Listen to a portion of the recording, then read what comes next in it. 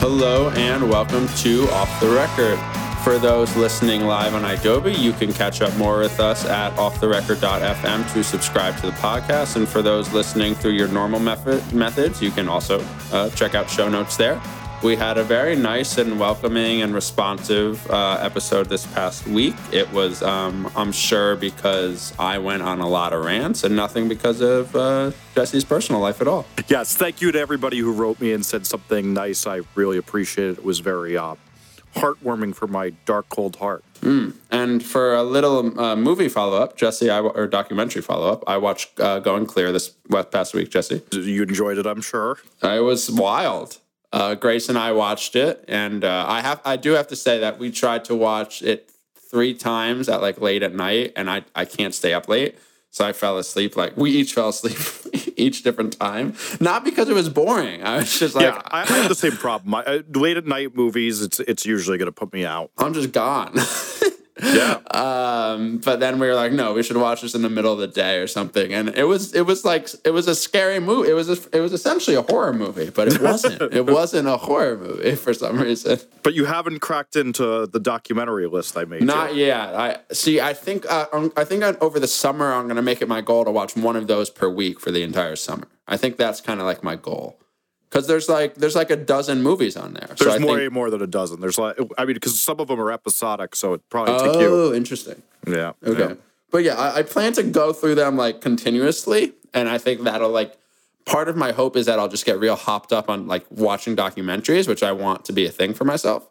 So I think like if I can get a roll of it and be out of school, I think I'll really be able to make it happen. Nice. Yeah. Yeah.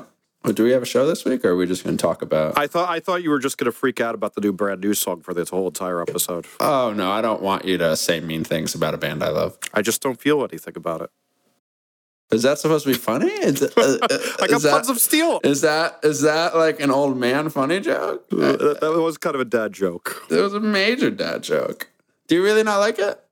I think the chorus is great. I think the spoken word verse is like... You mean the Modest Mouse verse? See, this is the thing. If you call that the Modest Mouse verse, you're leaving out, which you often do, which is music history, which is he's really stealing that from Michael Stipe from R.E.M., who Isaac Brock from Modest Mouse stole it from. Okay, but that's like saying that someone stole Mike swinging from Adam Lazar, who stole it from Freddie Mercury. Like, you just gotta... These are children we're talking to. Oh, we should mention that I'm old now. Oh, yeah, that's right. Somebody had a birthday. Yeah, it hurts. I noticeably feel it in my psyche. It's crippling.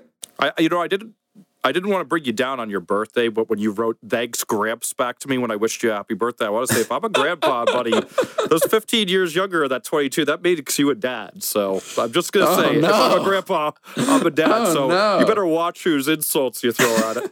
I didn't want to kick you down when there's like kids writing nasty things about you on Twitter all day on your birthday. Yeah, some real assholes on Twitter. I was talking like just with Property Zach staff yesterday, and one of them was like, "I remember when you were a child prodigy, no more." Mm-hmm. And I'm dead now. That's a rough one to get over. I was like talking to another one of my millennial friends about how I had that same thing of that. It was very difficult for me to get used to not being like, oh my God, he's so amazing and doing this at such a young age, and then transition to just being. It's going to be a real hard thing for me. And this is the thing, I'm okay with the transition. I just think it's going to be out of habit for me to be like, if he's so much older, or like, he's in Jackass. It's embarrassing that he's a jackass because he's 30 years old. But now if I'm a jackass, it's equally embarrassing for me because I can't be like, I'm a kid, I can get away with it. I'm very aware of it, but I think like out of habit, I need to break myself a little bit, and I think it's going to be difficult. But I understand. Well, why don't we move on to talking about other jackasses, which would be the service title. Wow, dude, you live in the Kingsborough. I mean, I spend a lot of time right next to the Marcy Projects, truth be told, because the girl I date lives right there. The what? The girl I date lives right next to the Marcy Projects where Jay-Z came up, dog. I don't know anything about Jay. I haven't watched that documentary yet. I assume there's one of them. There is. It's called Fade to Black. It's very good. Okay, great to know. Title. We didn't talk about it when it come out because I think we were in a recording slump or catch-up session. So this is a new service that I'm sure you guys have heard about because Jay-Z brought out all 13 of the pop stars that people care about on stage with him, including men in robot masks, to introduce this new streaming service that he had bought at the top of this year or late last year. And I think we covered it when he did that for somewhere around $60 million or something like that. Mid 55 million, yeah. Yeah, and something that I guess wasn't clear that seems a little more clear is that all these other megastar artists own a stake of it as well. So they put money towards this 50-something million dollars that Jay-Z bought the service for. The way Jay-Z framed it was no one's done the streaming service yet. No one's getting paid enough. We're going to make sure everyone gets paid enough. And we also have high fidelity quality. Here's your app. And so I downloaded the app. I assume you did as well. I did. And it's just kind of like any other streaming service app. They title alongside kind of to follow beats. I think definitely feels more on the curated side. They're going to be pushing for exclusives, not just limited to music, but also like they're teaming up with the Talk House, a cool website for content, which I think is smart, but I don't know if it's scalable. But yeah, so what was your first take? And then I guess we can get a little more into it.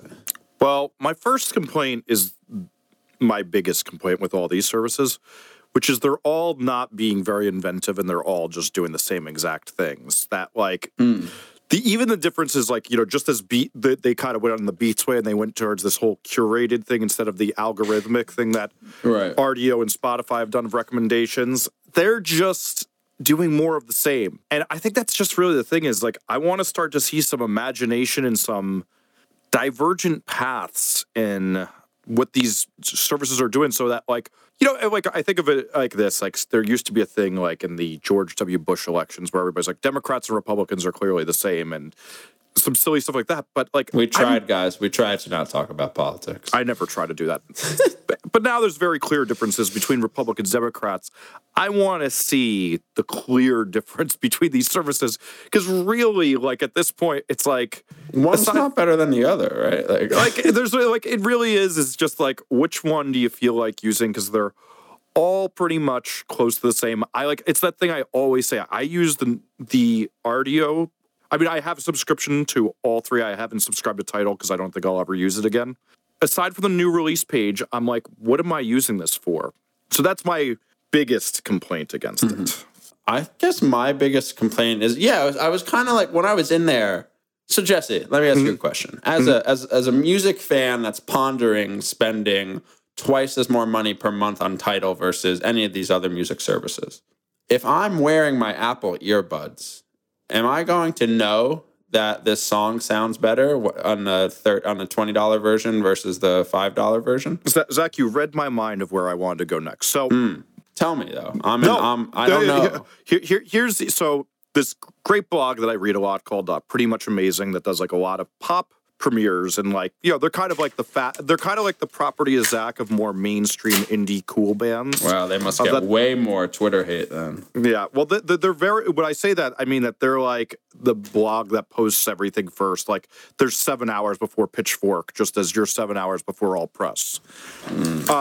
They put a pretty good analysis of it, and they confirmed what I heard too, which is that when you do these tests of turning on the hi-fi, it's absolutely lovely for a gentle, delicate acoustic record. It's lovely for a Brahms concerto, but you cannot really hear the difference at all, even on a good stereo system, when it's just dense music. Like if you put on, like they use the example, they put on a Bon Iver record. I put on Skrillex Bangarang just because it was one of the most streamed records of a certain year. I put on the Daft Punk record a more hi-fi record. You don't hear any real difference. Even when I'm on a great stereo system, I'm nitpicking to hear the difference. And never mind when you're on your Apple or your Beats earbuds, you're not Which hearing is the majority anything. of human beings. Yeah. Like and this is the thing. Like how many So you're kind of trying to go at different things, I think, like title of the service. Like, how many audio files really are there? There's definitely like probably millions in the world, right?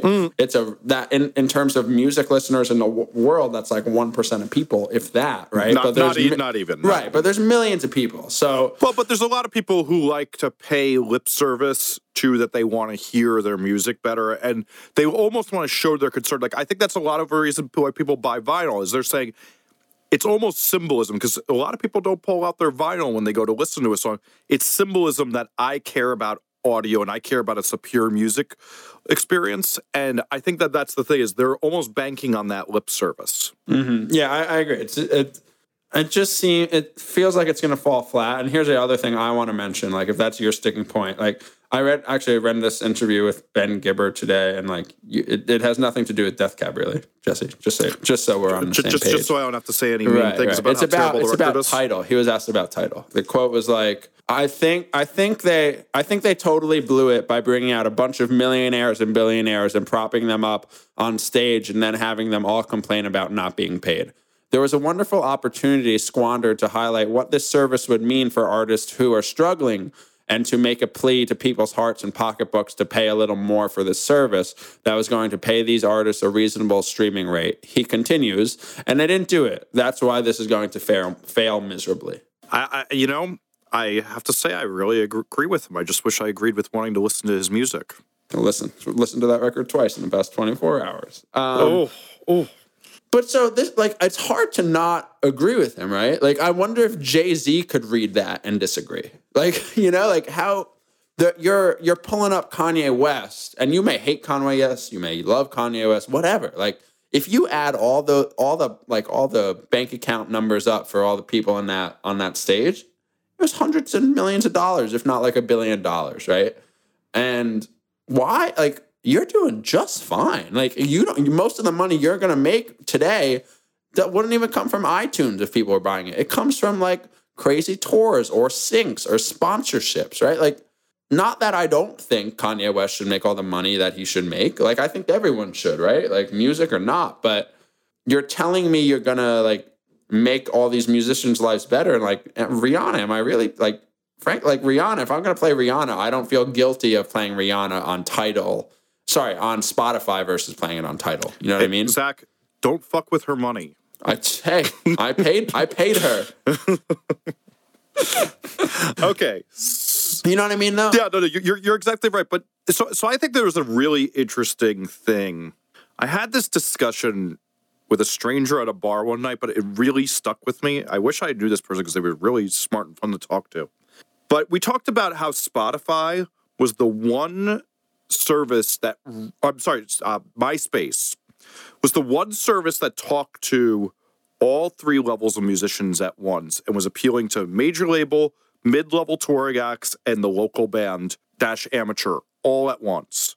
And it was really, really like an empowering thing that made it easy for all of them to do something. And that never has come around again. And I think that that's one of the big things with these services is these services are always so wrapped up in their major label world. And then you think about who's running them. Like, you know, you got Dre and Iovine at the top of Beats. You know, you got with Spotify, you know, they always are coddling these huge artists. And then now you have this whole crew with Tidal. You just always see these people being coddled with the major label crowd. And they're not caring as much about every level of the artist. I think for one of these services to be successful, they're going to have to learn to talk to everyone. And so what do you think about this too? Like, I don't care.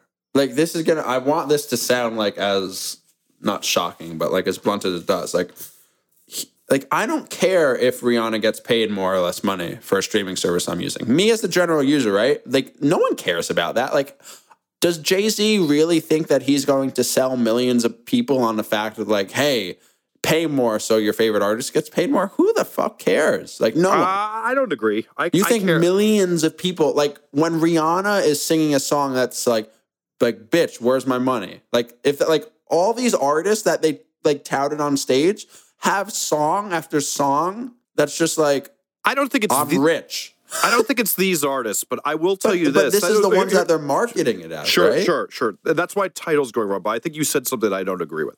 Okay. Which is that people do care about their favorite artists being paid. There's that really good MTV poll years ago that the majority of people want to support an artist they feel they have a kinship with. Now, it's hard to feel a kinship with Jay-Z's ability to shell out $55 million and stuff like that.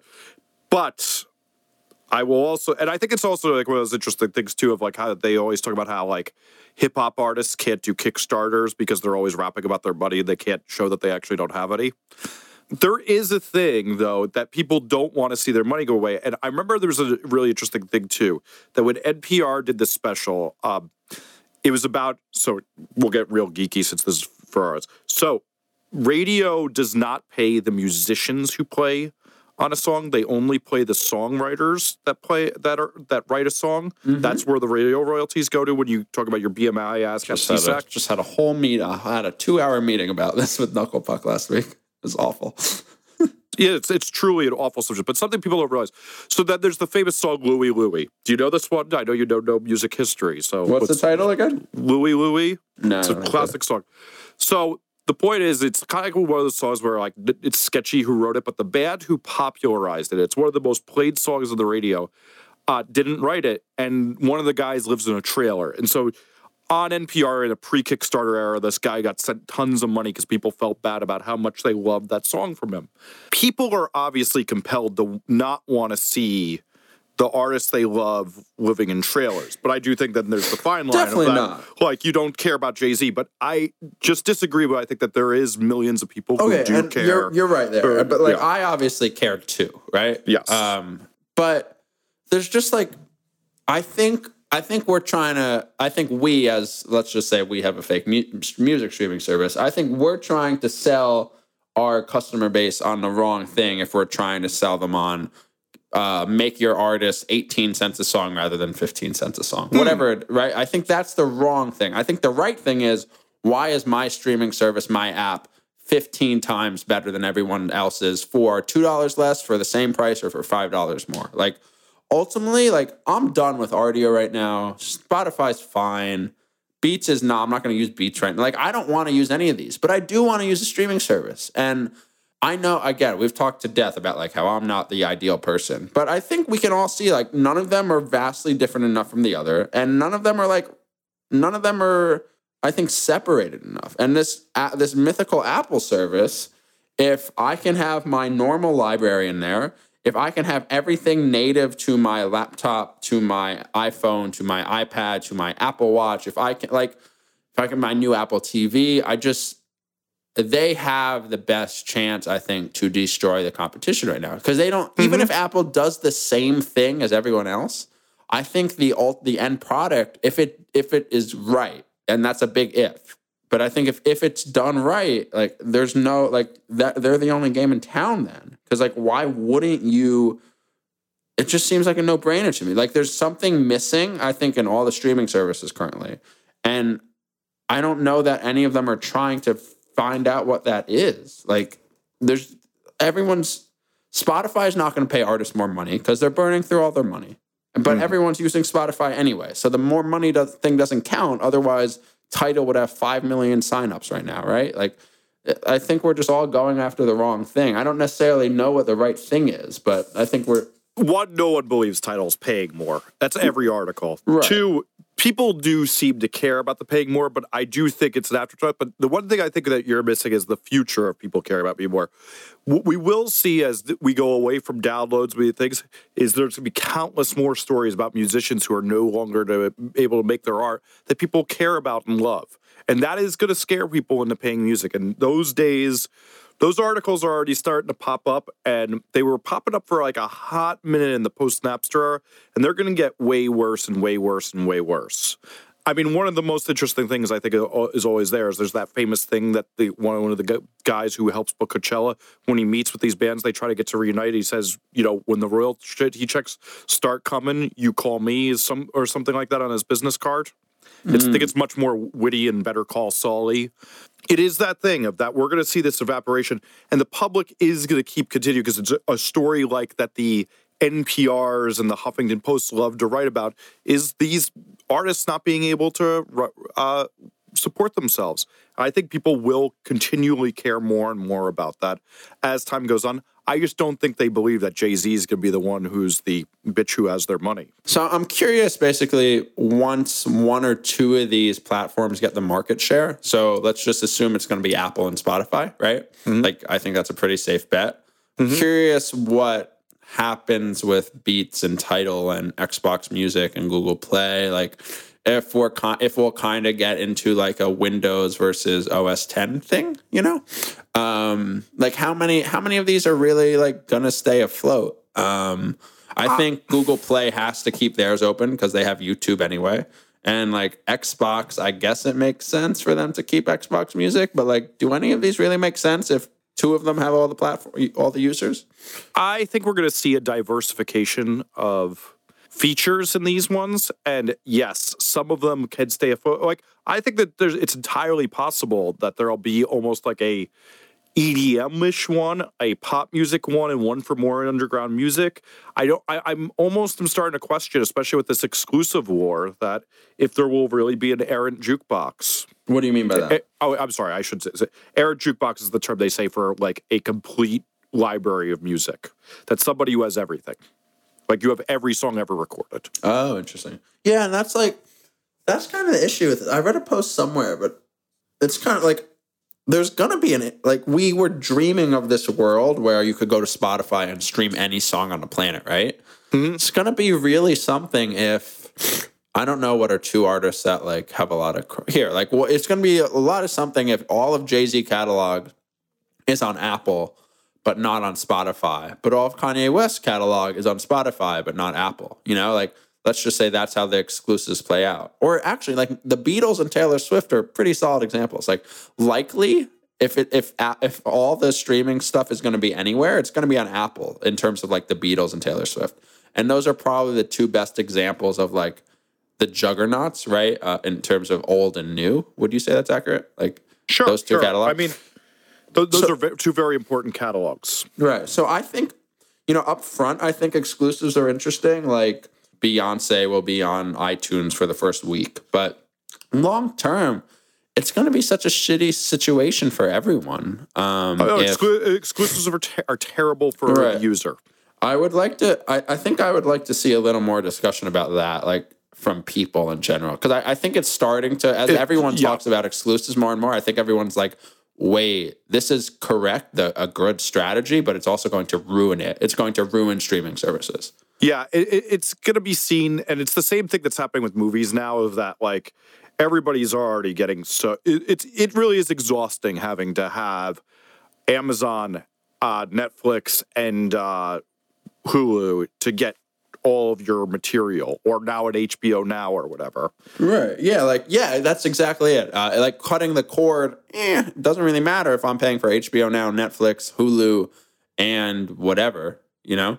Yeah. It adds up. It's not enjoyable for people, and I also wonder how much those thin slicing of the royalties of making it $10 a month of each thing instead of one service, and you're paying more money to it, and then it's able to give a more whole-fed royalty rate to everybody. So I'm curious, but I think that the other thing that we're neglecting here is that some service may come around and be able to figure out the payment platform for everybody, and I think that's something we'll discuss a little bit more. But if somebody's able to pay everybody dramatically more because of a better business model, which just has come along many times, and that's usually what happens with these services, is what dwarfs them, is that somebody figures out how to do the business model in a more lean way and then pay out more. Yeah. Maybe things will happen, but that's something we'll definitely discuss in the future, since it's something on my mind. Okay.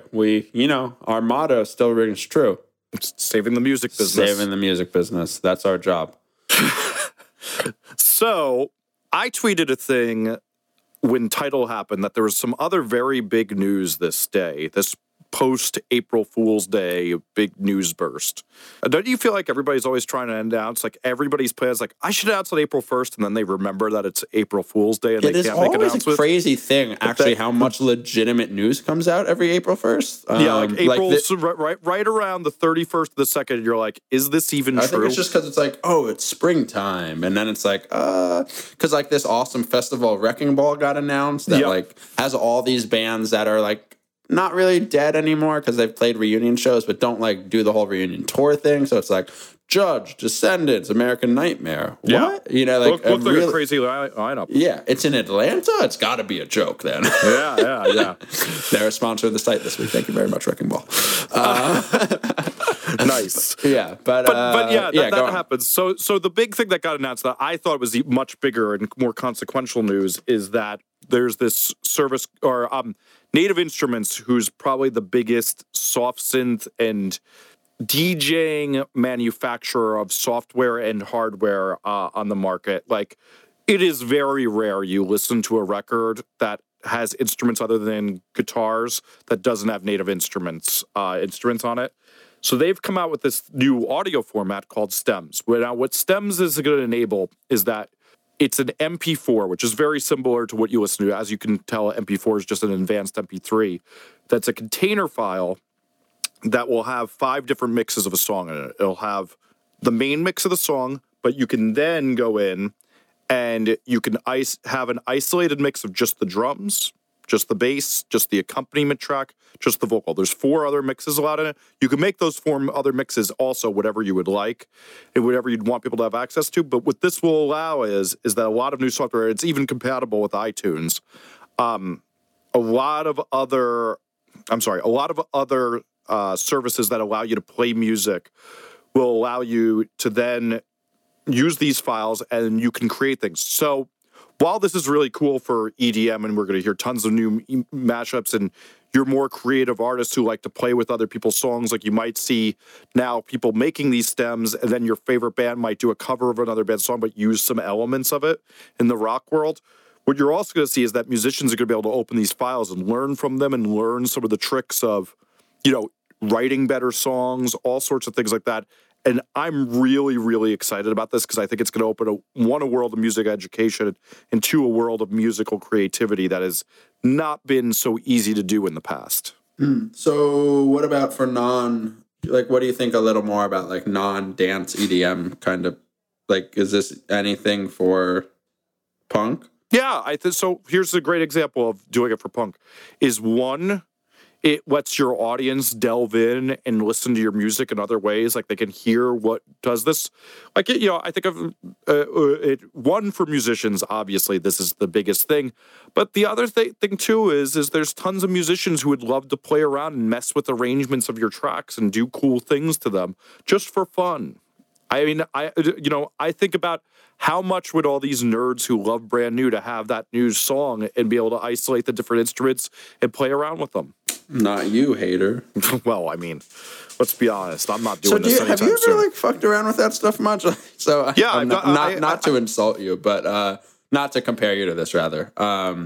But I when I was in the end of high school, I think that's kind of when the whole Skrillex thing started, and so anyone that had a laptop was like, I'm gonna make some beats, and would just start doing stuff on their laptop in the locker room, and it was horrendous. And but you're a real human, so do you ever mess around with stuff like that? I have a MySpace profile. Oh boy, I love this already. That has tons of remixes I did of a bunch of. I did some remixing of some rock songs. I did a remix of a battle song. I did a remix of a Muse song. I did a remix of this song called Why You All on My MySpace. That was a hip hop song.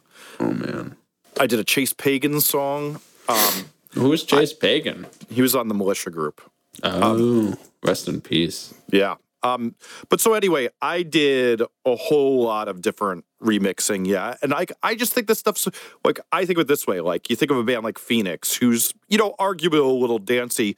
They put up the multi-track files of the record, and one of the things that made that record so huge is that because they did that, every DJ was able to make a dance remix out of their rock songs. This is a great promotional tool for bands that have that ability to cross over a little bit. Yeah, I mean, I'm curious. Because when all those kids in my high school were doing it, I mean, I never would have listened to it, but there was a part of me that was I wonder if this will cross over into different worlds, and it hasn't happened yet. So it could be interesting to see if this kind of has a real ripple effect into different genres. Well, I think here's an interesting one: is what if you're having your local emo night, as we've discussed before, and you love emo night. I'm going to start my own. You'll see. I need to explore my brand. Oh, yeah. It could be expanded. Who knows? So you're having your local emo night, and you want to literally cut between Sick Transit Gloria and a Tell All Your Friends track. And you could just mix back and forth. Like, this opens up the way that you can do cool, fun things even when it's not EDM. I'm in. I feel like I could really pull out the moves. Like at my Riot Fest one last year, Chris Conley walked in and Saves the Day was on. When John Nolan walked in, Zach, I was going to say, you already told this on the podcast. I know I did, but then I could have switched it to John Nolan. I could have switched it to Taking Back Sunday when John Nolan walked on in a lot cooler way. Oh, you see, you got to be diverse because you never know who's going to stop by your local emo night. What if Jesse Cannon walks in? I could play all his remixes. Yeah, guess what? What's nice about those is those do not have my name on them. They have my alter ego's name on it, and no one's ever finding that one out. Why don't I know your alter ego name? Dog, that is not happening. Man. We don't need this out in the world. All right. Jesse's no fun. Oh, we forgot to do, this just reminded me. If you think Jesse should tell us his alter ego name, please tweet at us, #TellOTR. But that being said, we would love to hear what you guys hate the most about streaming services. So if you like, what don't you like? What if you use Rdio or Spotify or Beats, whatever, what do you think they do what do you think they don't do that they should do, or do that they don't do, or whatever? Like what do you dislike? What's your biggest complaint about these streaming services? Yes. #TellOTR, and we'll talk about it. We'll talk about why you're wrong. You're right. If you say something interesting, we'll read it on the air next week. We'll even maybe credit you if I remember to. That'd be nice. So you wanted to discuss some of the changes that have been happening at Tumblr. Yeah. So I have been a loyal member. I was thinking about this one yesterday when I turned a dark age, and I was like, wow, I've been on Tumblr for 7 years. That's a long ass time, I think, right? That's a long time to do anything. That's crazy. Life is moving, I guess. I guess I've been on Facebook for like a long time, which is terrifying. But imagine if we were still using MySpace, man. Thank God we're not. But so Tumblr got bought by Yahoo 2 years ago for $1 billion, or was it $2 billion? Something like that. I think $2 billion. I remember when it happened, it was right before Skate and Surf, the first one back, and I was sitting with Grace on my bed, and I was like having a panic attack. Because I was like, what if they shut Tumblr down? What if they don't let me put ads on it? And none of that stuff happened. And since then, it's mostly been a quiet ship. They've introduced ads that have thought have been pretty tasteful and stuff, and no like real issues. But lately, there's been this little shift where Tumblr has been updating its interface on the dashboard user side. And they've made a lot of questionable changes. They've hurried stuff up to kind of compete with Medium. If you don't know what Medium is, it's a semi-new blogging platform by one of the founders of Twitter. That's meant for kind of like long form writing, unlike Tumblr, which is just kind of typically short form stuff, except if you're property Zach. And so Tumblr was kind of like, oh shit, their publishing tools are really good. Let's try to copy that a bit. And they did copy even some of it's really good, but they kind of rushed some of it out the door, and it's shitty, and it's made things that you could do in 1 click need 5 clicks instead. And that's, yes, I know I'm like kind of nagging on something because I've had a workflow for 7 years and they fucked with it. Like I understand that part of it, but they've been doing a lot of things that no one can necessarily tell is making the product better, but it may seem like it's making the product worse. But beyond that, this past Friday, so when all of you listeners are running big corporations, if you ever have bad news, don't tell anyone on a Monday. Tell people at 5 p.m. on a Friday. As Rachel Maddow calls it, the Friday night news dump. Yep. Or I like to allude to taking out the trash. And so Marissa Mayer, the CEO of Yahoo, sent out a memo to Yahoo internally late Friday night that, of course, like leaked to the press, about a reshuffling of the kind of executive board of Tumblr. Of Yahoo, where David Karp of Tumblr sits. And so previously, David Karp, the founder of Tumblr, reported directly to Marissa Mayer, which was good. That felt like Tumblr would go untouched or unscathed by gross corporation things, because David Karp is very vocal and passionate, or blah, blah, blah, blah, or so we think or thought. However, in this new move, David Karp is no longer going to be reporting to the CEO of Yahoo, and people are freaking out now because it looks like Yahoo is going to try to leverage Tumblr a lot more for ads and for video ads and stuff like this. And a few people have asked me, and I've been thinking for myself, like, is Tumblr looking scary right now for Property of Zach? And I think the real answer is probably yes. And that's really concerning, because I have, just on Property Zach alone, forget all my other blogs, like Property Zach alone has 5.5 years of posts on it. And while, yes, there are ways to export and upload to other places, we also have like 92,000 followers on Tumblr, which is a hefty sum of people. And so I think I am going to have to start exploring kind of self-hosting the website, but it's really frightening and much more costly for sure.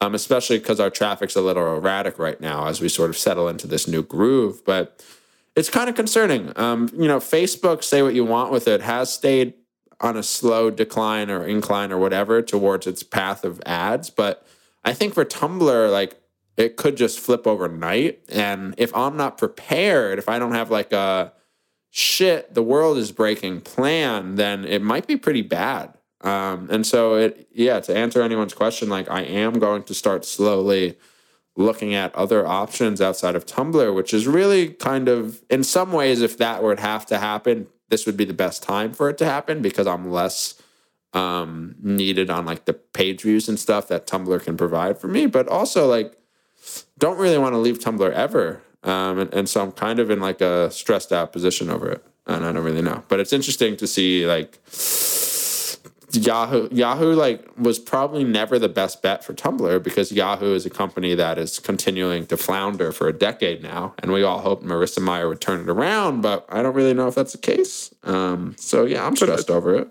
So I think it's just that thing is Yahoo just does nothing but make bad products. It's what they do. Like they broke Flickr. They break everything. Their Yahoo News relaunch was terrible. Like anything. Yeah, I mean the heartbreaking thing for like Flickr is that Flickr should have been Instagram, and it wasn't. But Yahoo would be fucking set if that was the case. Somebody said that we don't have hashtags though without Flickr. Is that true? I heard that the other day. They did start to prevail that a lot more for sure. Okay, maybe. Yeah. No, that's not bogus. I'm going to look that up. So, I have nothing to say about that. So you want to get into some user questions? Yes, absolutely. User questions, listener questions. Yeah, no, too many tech podcasts. So the first one is, what do you guys think of bans canceling shows in specific states as protests to the laws they feel are discriminatory? This feels right up my alley to say. It does. I think it's like a Jesse question. This is the best thing that could happen, because musicians are supposed to push us forward and help make the progress happen in our society, just as comedians are. And yet we're all shitting on comedians these days and just trying to censor them as well.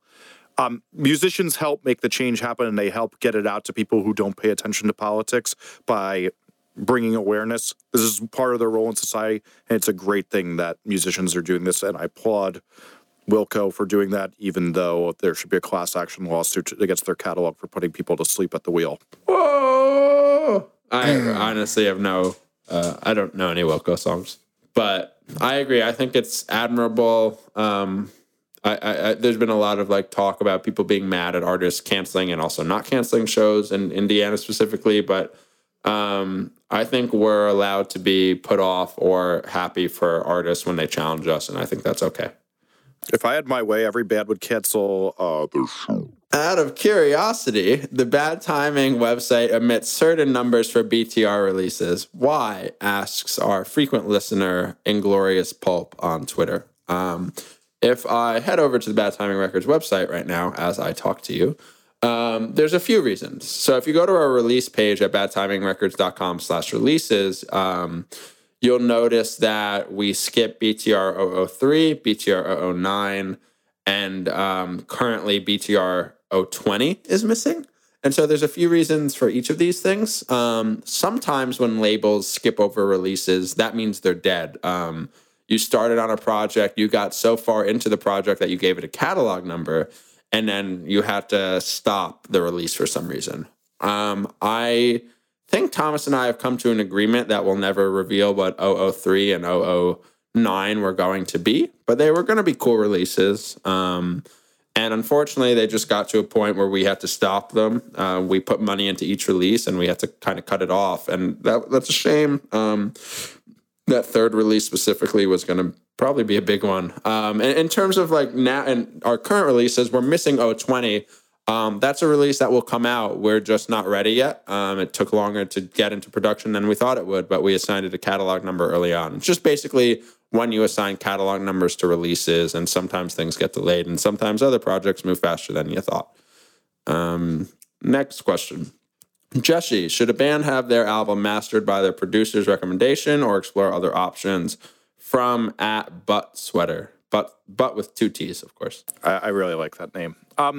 Yes, usually you should follow your producer's recommendation because they usually have a relationship with their mastering engineer and they're developing a sound together. With that said, if you don't trust your producer that that's actually happening and they're kind of a slacker and they're maybe smoking a few too many J's at the session and they're not really putting their heart in it, you feel free to suggest someone different. I mean, perhaps a really esteemed mastering engineer with a podcast or something. Yes, for the most part, the answer is yes. What else do we got? Hey guys, I've been running a music blog on Tumblr for nearly 2 years that is growing steadily in popularity. Ugh, competition. I am considering buying a domain name so that my URL doesn't have Tumblr. Oh, I guess not competition yet. At the end of it, so I can look more independent or whatever. But I have no idea how to go about doing that. I figured Zach would know a thing or two from running POZ, so you want to point me in the right direction. How much should I be willing to spend? There is a wonderful web hosting company called Hover.com. They are not a sponsor. Which we both use. Please do not use GoDaddy. Yes. Unless you need a .fm domain, please do not use GoDaddy. Also, don't use 1&1. Don't use 1&1. Use Hover.com. They make it really easy for you. I think you should be willing to spend a good chunk of money. Because ultimately, if you're serious about this project, it needs a good name and it needs a good stamp and it needs to be professional. Wait. So now when you say spend a good chunk of money, you're advocating people buy pre-used domain names? No. I don't just want to make sure. Unless you realize, because Hover.com is $10, right? Well, it depends. I mean, it depends what you're buying, but like for FM domains are $80 a year. Mm-hmm. You should be willing to spend $80 a year if you think your website has significant value to your life and your future and your curiosity and your passion. But I think a lot of people see $80 a year and they're like, holy shit. But think about it. If you're asking people to come to something that you're making every single day, you should be proud of it. There should be a good name. Yes, I'm aware my website is called propertiesact.com. But don't skimp out on stuff like this. Naming, I believe, is important. And so if you feel passionately about a name and you can get that domain, go for it. I will say, if you can get a .com, of course, get a .com. I think for music stuff right now, FM is really cool. But yeah. So the next question is, hi guys, want to say I love the show with great insight. You answered my question about being a solo artist on this week's podcast, and I totally saw where you guys were coming from. However, I should elaborate. I'm not going just straight acoustic. It would be like an Aaron West type of deal, where I write a full album and bring in other musicians to work with. How does that change your answer if it does at all? Thanks again. So this person was referring to that we said basically that was a bad idea to go solo acoustic. I don't think it changes the answer too much, but I will say this, that the one benefit I could see is that you do keep more of the royalties when you make hired guns. Just make sure you get release forms for the musicians when you do it. Your standard release forms, performance release forms if you do your Googles.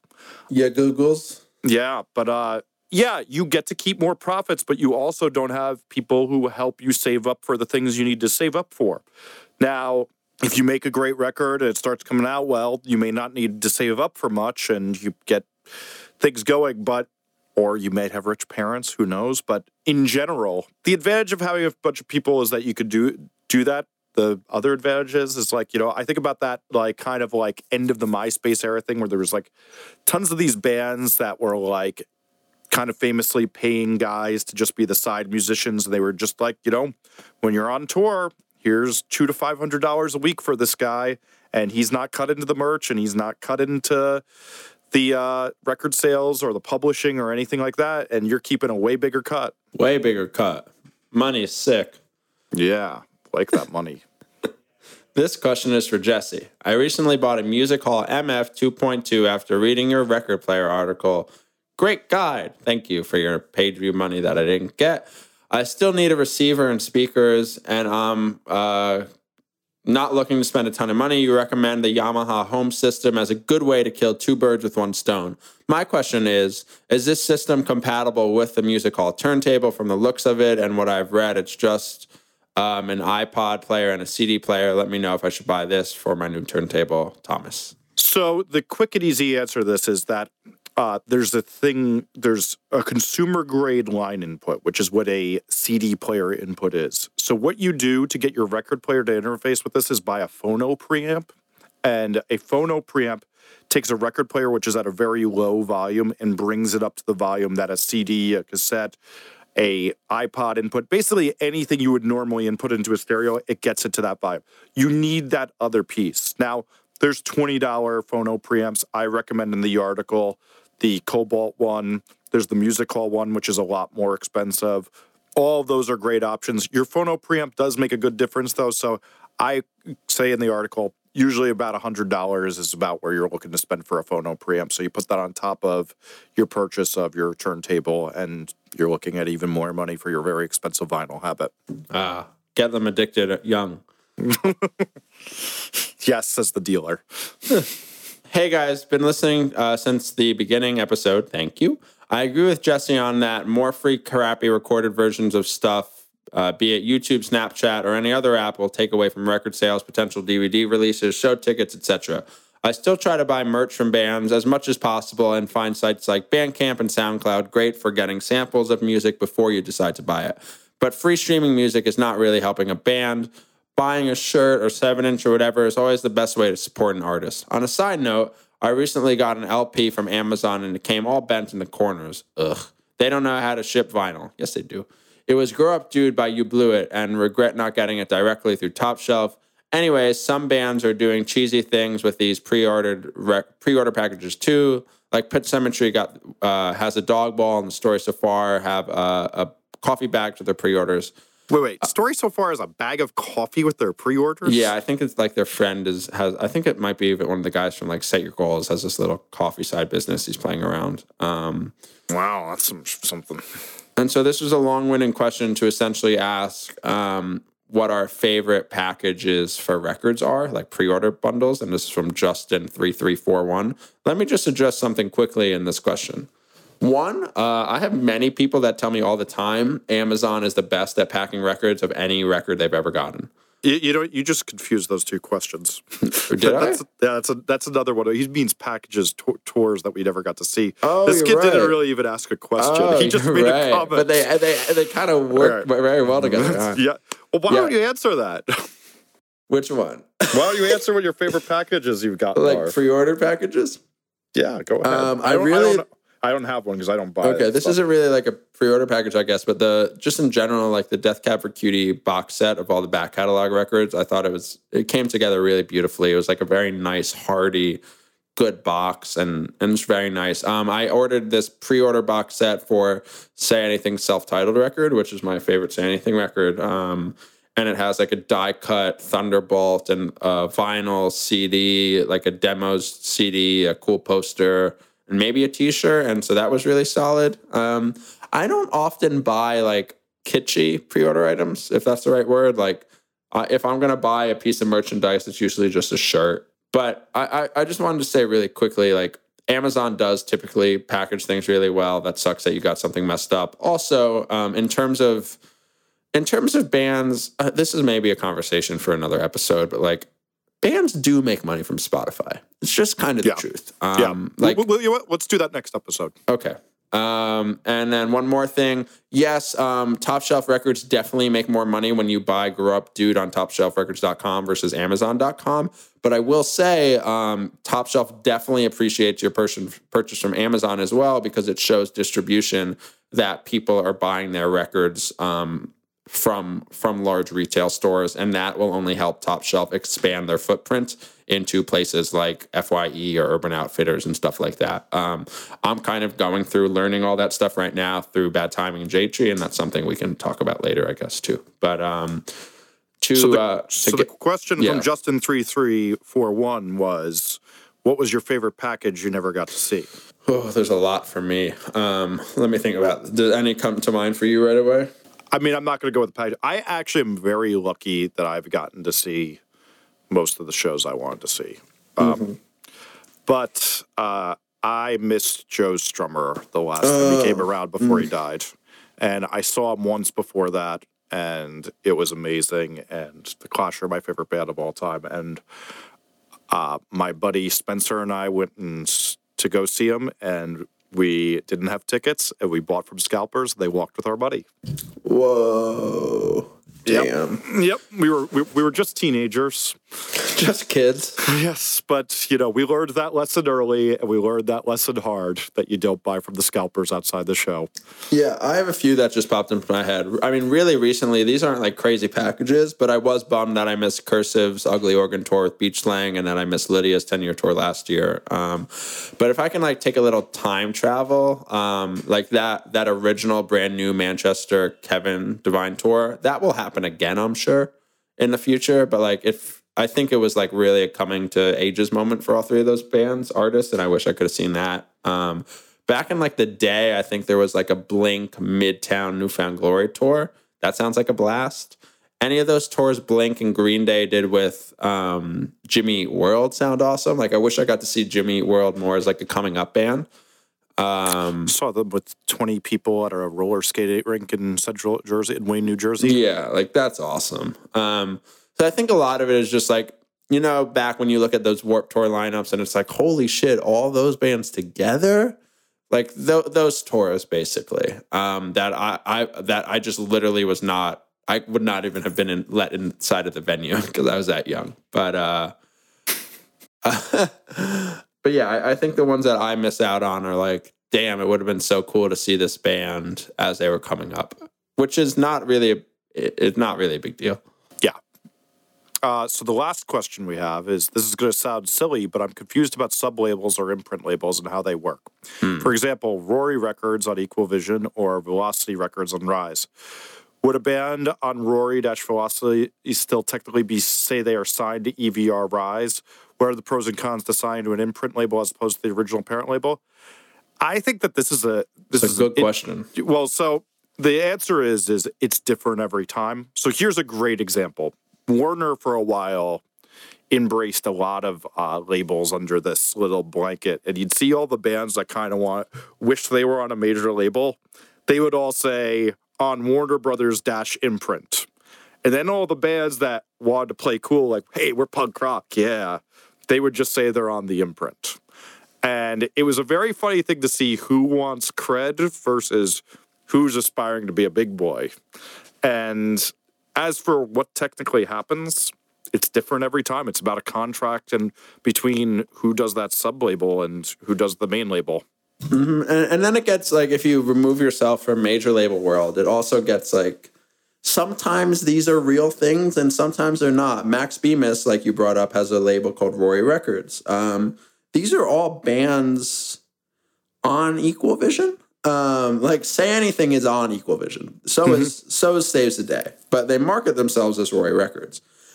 However, this is where I think like the modern age difference is. I don't think Max Bemis has any bands on Rory Records that are not on Equal Vision.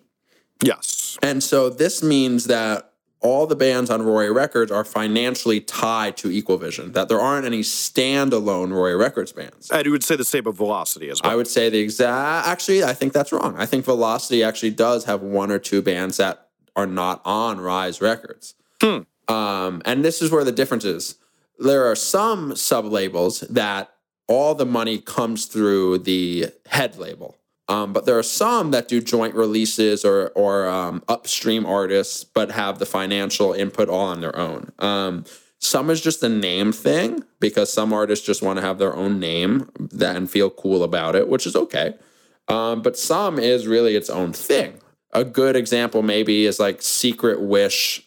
Secret Voice is a sub-label of Death Wish. And that's Jeremy Baum's label. I don't know any details behind that, but for some reason I feel like some of that money is coming from Jeremy instead of all Death Wish. Another good example, and this is my own example, is distro sub deals. Technically, Bad Timing Records is a sub-label of J-Tree. J-Tree owns 0% of Bad Timing Records. They have zero financial stake in the company. But Bad Timing's catalog, some of digital and any of physical is distributed through J-Tree's distribution legs of ADA in America. And so that means J-Tree does see a portion of Bad Timing Record money cuts because they're kind enough to distro us, and we would not be able to be in record stores without them at this point. So there's a lot of different things, but like Jesse says, it definitely changes per label. And there's not necessarily pros and cons to being signed to an imprint as... Yes, sometimes it just really comes down to like you're getting this guy's signature on it. You might never even talk. Like let's say Zach gives me my imprint to put out cool remixes on, and what's your stage name though? That's not happening. So I could sign a thing with Zach where I say, "Hey, this is the band I want to sign," and Zach may say, "Cool, I think they're worth investing in." And then the band never talks to me again, but you get the cred of being known as you're one of Jesse Cannon's signings. Mm-hmm. Or the branding of that this is a separate part. Kind of like, I remember Drive Thru did this kind of with Rushmore, that they wanted to separate their sound. And like, and think of it this way. One of the best examples of this is Epitaph Anti. Same exact label, same exact office, same exact everything, but you're just getting a different label smacked on that infrastructure so that you are not branded, especially when Epitaph had more of a Cali punk sound. You didn't want Tom Waits lumped in with 10-Foot Pole. Yeah, that's a really good example. Same with like the Hellcat stuff. Mm-hmm. Well, the Hellcat, was Tim from Rancid, but yes, same infrastructure and definitely trying to say, this is one of the guys in the biggest punk bands in the world signing this band. Right, exactly. So recommendations? Oof. I will recommend Going Clear because I just saw it. I will recommend, I spent a week in Disneyland and Southern California. And Disneyland is awful. I don't recommend it. Yeah, nish. I saw Whiplash. I thought that was damn good. Oh, yeah? I thought that was damn good. I mean, it's on my list. I question how much the majority of the world would earn, but as somebody who pushes performances out of musicians all day, I thought it was definitely some very interesting thoughts. I also attended a screening of a really good movie, which, conflict of interest, disclosure, they're my friends and former bandmate. It's called Rye Coalition, the story of the Hard Luck Five. And it's a great documentary really fun about one of the bands that kind of brought out. Now, when I'm going to say Screamo here, people, I want you to know this is 90s Screamo, not Attack and things like that. But really invented kind of that twinkly guitar type of thing. Rye Coalition was very instrumental in that in their early releases on Gordon Blanston. And the movie's also just hilarious. The guys are so funny, and it's really a great documentary. And it's in the link in the article I wrote for Zach on punk documentaries.